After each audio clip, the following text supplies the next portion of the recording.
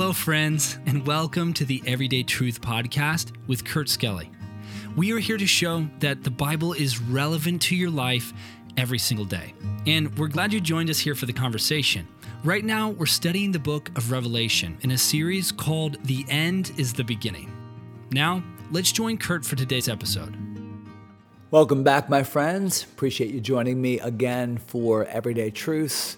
We are in the last of the 7 churches of Asia Minor. And unfortunately, the church about which we'll speak today and probably for the next couple of days is a church that bears a lot of relevance to the modern Western church. Many of the same problems, much of the same pervading lukewarmness. And this should really serve as a lesson for us and as a timely rebuke, because what was true 2,000 years ago to this lukewarm church is no less true today. And yet the promise of the Lord and the grace offered is no less true as well. So let's see if we can learn a couple things, but more important than just learning, let's make sure that we take these things to heart and see what God has for us. So we're in Revelation chapter 3.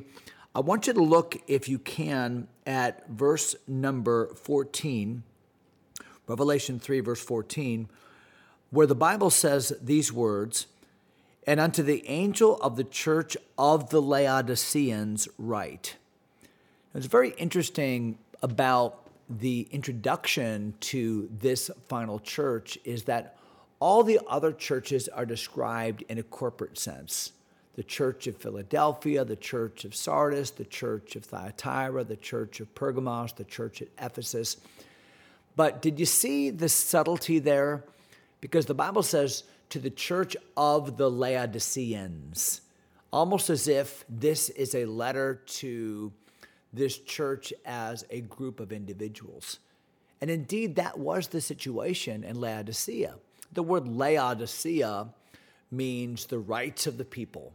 The rights of the people. And if we've ever lived in a generation that celebrates its rights or promotes its rights any more than this generation, I don't know what it is.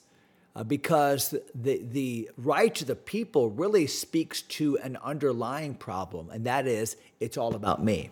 It's all about what I deserve, what's coming to me, what's fair, I'll get what That's very dangerous, isn't it? Now, especially to our American sensibilities, because after all, the Bill of Rights, and we have inalienable rights. And while that can be true politically, and while that's certainly true as far as the foundation of our country, and I'm a staunch defender of our freedom, and was so thrilled to see that the Supreme Court recently did not uphold abortion choice as a constitutional right. I think that was amazing. But spiritually, we have to understand as believers, we give up our rights. We are bond slaves of the Lord. And when we serve God, we're not people that are serving God for what's in it for us or look at what I deserve, but we're really looking to the cause more than we're looking to our individuality. But the church of the Laodiceans, that was their struggle. Matter of fact, it was just one of many struggles. Look at verse number 14 again. "So unto the angel of the church of the Laodiceans write," now watch how Jesus introduces himself.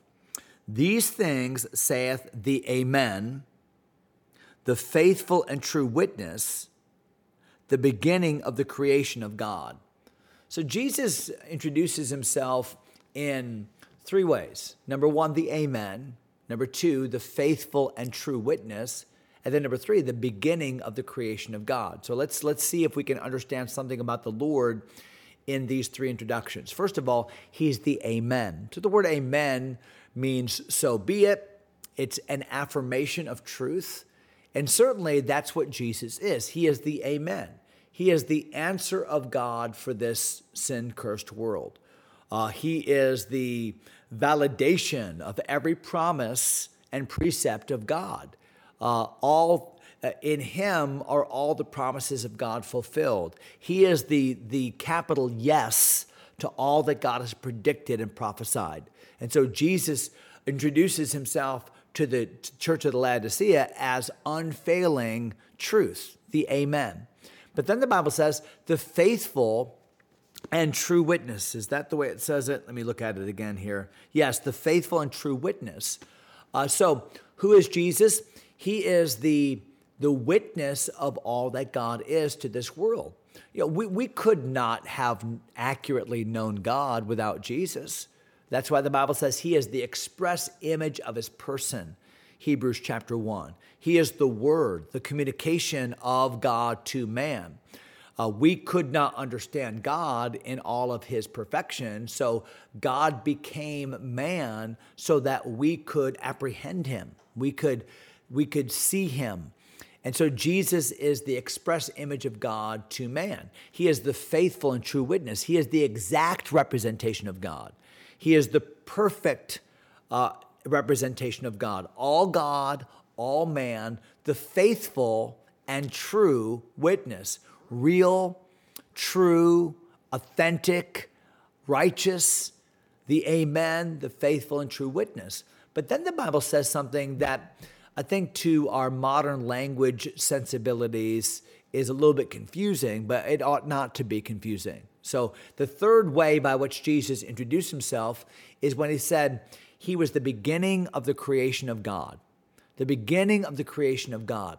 So does that mean that in some way Jesus is not God because he's not eternal? After all, he had a beginning, right? And that's not what the Bible's teaching at all. The word beginning here can mean first in time order, certainly can mean that, but that's not what it means here. It means first in preeminence. So it's not that he had a beginning, it's that he is the beginning. In the beginning was the Word, and the Word was with God. The Word was God. That's a reference to Jesus Christ, John 1 and verse 1. And so he is the beginning and the end. He is the Alpha and Omega. He is the author and finisher of our faith. So beginning means first in order, first in preeminence. He is the ruler. He is not the created. He is, and not the first created. He is the creator. So what is Jesus saying to this church? I am the Amen. I am the faithful and true witness. I am the ruler. I am the beginner. I am the author. In other words, you better listen to me. It's all about me. It's not all about you. Now, Jesus didn't say that pridefully, obviously. Jesus is the greatest example in his humanity of humility. He came and became man and humbled himself to the death of the cross, that whole great passage in Philippians chapter 2. So Jesus is showing the Laodiceans, listen, you need to get your eyes off of you, off of your perceived rights, and onto Jesus, because that's not only what's right, he deserves the preeminence and the glory, but it's also what's good for us. So watch now the rebuke that Jesus has for this church. Revelation chapter 3 and verse 14 was the introduction. Now look at verse number 15, where he says, I know thy works. So that's a reiterated clause in all of the churches. Jesus, he knows the status. He knows what we've been doing. He knows the rationale behind our thinking and our doing. The Bible says, I know thy works, that thou art neither cold nor hot. I would thou wert cold or hot. So then, because thou art lukewarm, and neither cold nor hot, I will spew thee out of my mouth. So a lot of messages perhaps you've heard down through the years on lukewarm Christianity, apathy, a general feeling of ennui among believers today, Christian School America. I don't know how you've heard it, but certainly it's true. And what Jesus said is this church is the poster child for lukewarmness. So what does that mean, to be lukewarm? And why would Jesus have used this illustration? In what way was this illustration poignant for the people of Laodicea? Well, Laodicea, the city of Laodicea, is located a little bit inward. It's not a coastal city. It's in a valley called the Lycus Valley, about 100 miles from Ephesus. In fact, the people of Laodicea and of Colossae, which was another city in that valley, their church probably was started because of the evangelistic crusade that took place in Ephesus with the Apostle Paul and Timothy on the third missionary journey. But whatever the case, Laodicea shared that valley with two other cities.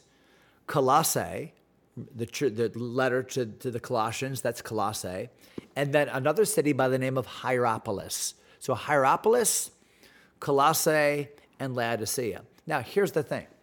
Hierapolis, located just up the road from Laodicea, was known for its hot springs. And a good way to remember that is Hierapolis begins with the letter H. Hot springs begins with the letter H. So Hierapolis known for hot water. And then Colossae was known for cold water. So that's easy to remember, right? Colossae, sea, cold, sea. Hierapolis, hot. Colossae, cold. Now here's the thing. Laodicea did not have a water source. Now, they had water receptacles and water storage units, but they were always concerned about their water supply, which is one of the reasons why they compromised so readily with the enemy. Because if you were simply to surround Laodicea and cut off all ingress and egress, you would effectively starve them out, thirst them out, really, because they had meager water supplies. So how did Laodicea get its water? Well, they got their water from Hierapolis, the hot water that would come on an aqueduct, a Roman aqueduct. And then they would also get their water from Colossae, which was cold water. But listen, when you leave hot water out for a while, what happens to hot water is it cools down, it becomes warm. What happens when you leave cold water outside of the refrigerator for a while? It becomes warm. So the one bad thing about Laodicea, it was a rich city, it was a business center, it was economically successful. I mean, Laodicea was a great place to live, except for one prevailing problem, and that is lukewarm water. And they did whatever they could to heat up water or to try to get cold water. That was a delicacy to them. So if anybody would understand the illustration of hot water, cold water, lukewarm water, it would be Laodicea. So think about that. The only real reason a person would purposefully drink lukewarm water back in Bible days was as an expectorant. Okay, what that means is one would drink lukewarm water to induce vomiting. Now the illustration is coming full circle. Because what the Lord says to Laodicea is, you're not like hot water. There's great uses for hot water, like good old-fashioned cup of coffee or like a good hot bath, right? There's some good reasons for hot water, and there's some great reasons for cold water, right? A nice refreshing drink or a brisk dip in the water at the peak of the heat of the day. But there's really not much use for lukewarm water other than to induce vomiting. And what the Lord said is, you're like that water that you know so well, Laodicea. You make me sick.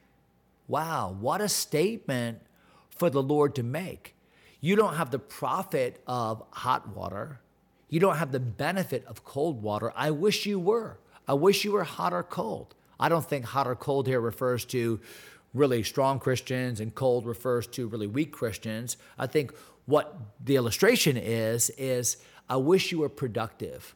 I wish you were refreshing. I wish there were a use for you. But because of your pride and self-centeredness, because of your focus on self, you make me sick. What's lukewarm Christianity? Lukewarm Christianity is really a Christianity that is unusable to God because they're self-reliant. And self-reliance is just pride. I don't need God, I have me. I don't need God, I have my riches. I don't need God, I have my resources. I don't need God, I have a good job. I don't need God. And that's exactly what the people of Laodicea were saying. Now, does that mean that they had never received biblical truth? Well, of course not. There was a church there. Somebody got saved down the line somewhere.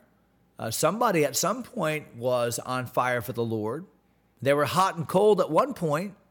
Matter of fact, the Laodiceans were instructed to read the letter that Paul wrote to the Colossians. So you could even call the book to the Colossians the Laodicean letter. And they probably read the letter to the church at Ephesus and other of the letters that were intended to be encyclical, to make their rounds from church to church. So it's not that this church had never received the Bible or had never been taught or never had good preaching. They had all of that, but they had just grown to a place of apathy where they just said, hey, it's more about us than the Lord. We don't really need the Lord. We have what we need. It's a content church doing well economically, but wow, really tanking spiritually. So I want to talk about this church. Lukewarmness. What does lukewarmness look like? What were some of the things that were stealing their attention from the things of God? Things that perhaps we should look at as a blessing that were actually a curse to them? We'll talk about all of that next episode. So thanks for tuning in. We're going to come right back here. Let me see, verse number 17. I want you to join us. We'll learn a little bit more. Thanks for joining us today. Hope you have a great day in the Lord. God bless you, my friends. Thanks for taking time to listen. If you enjoy Everyday Truth, go ahead and subscribe to the podcast or share it with a friend. Until next time, God bless.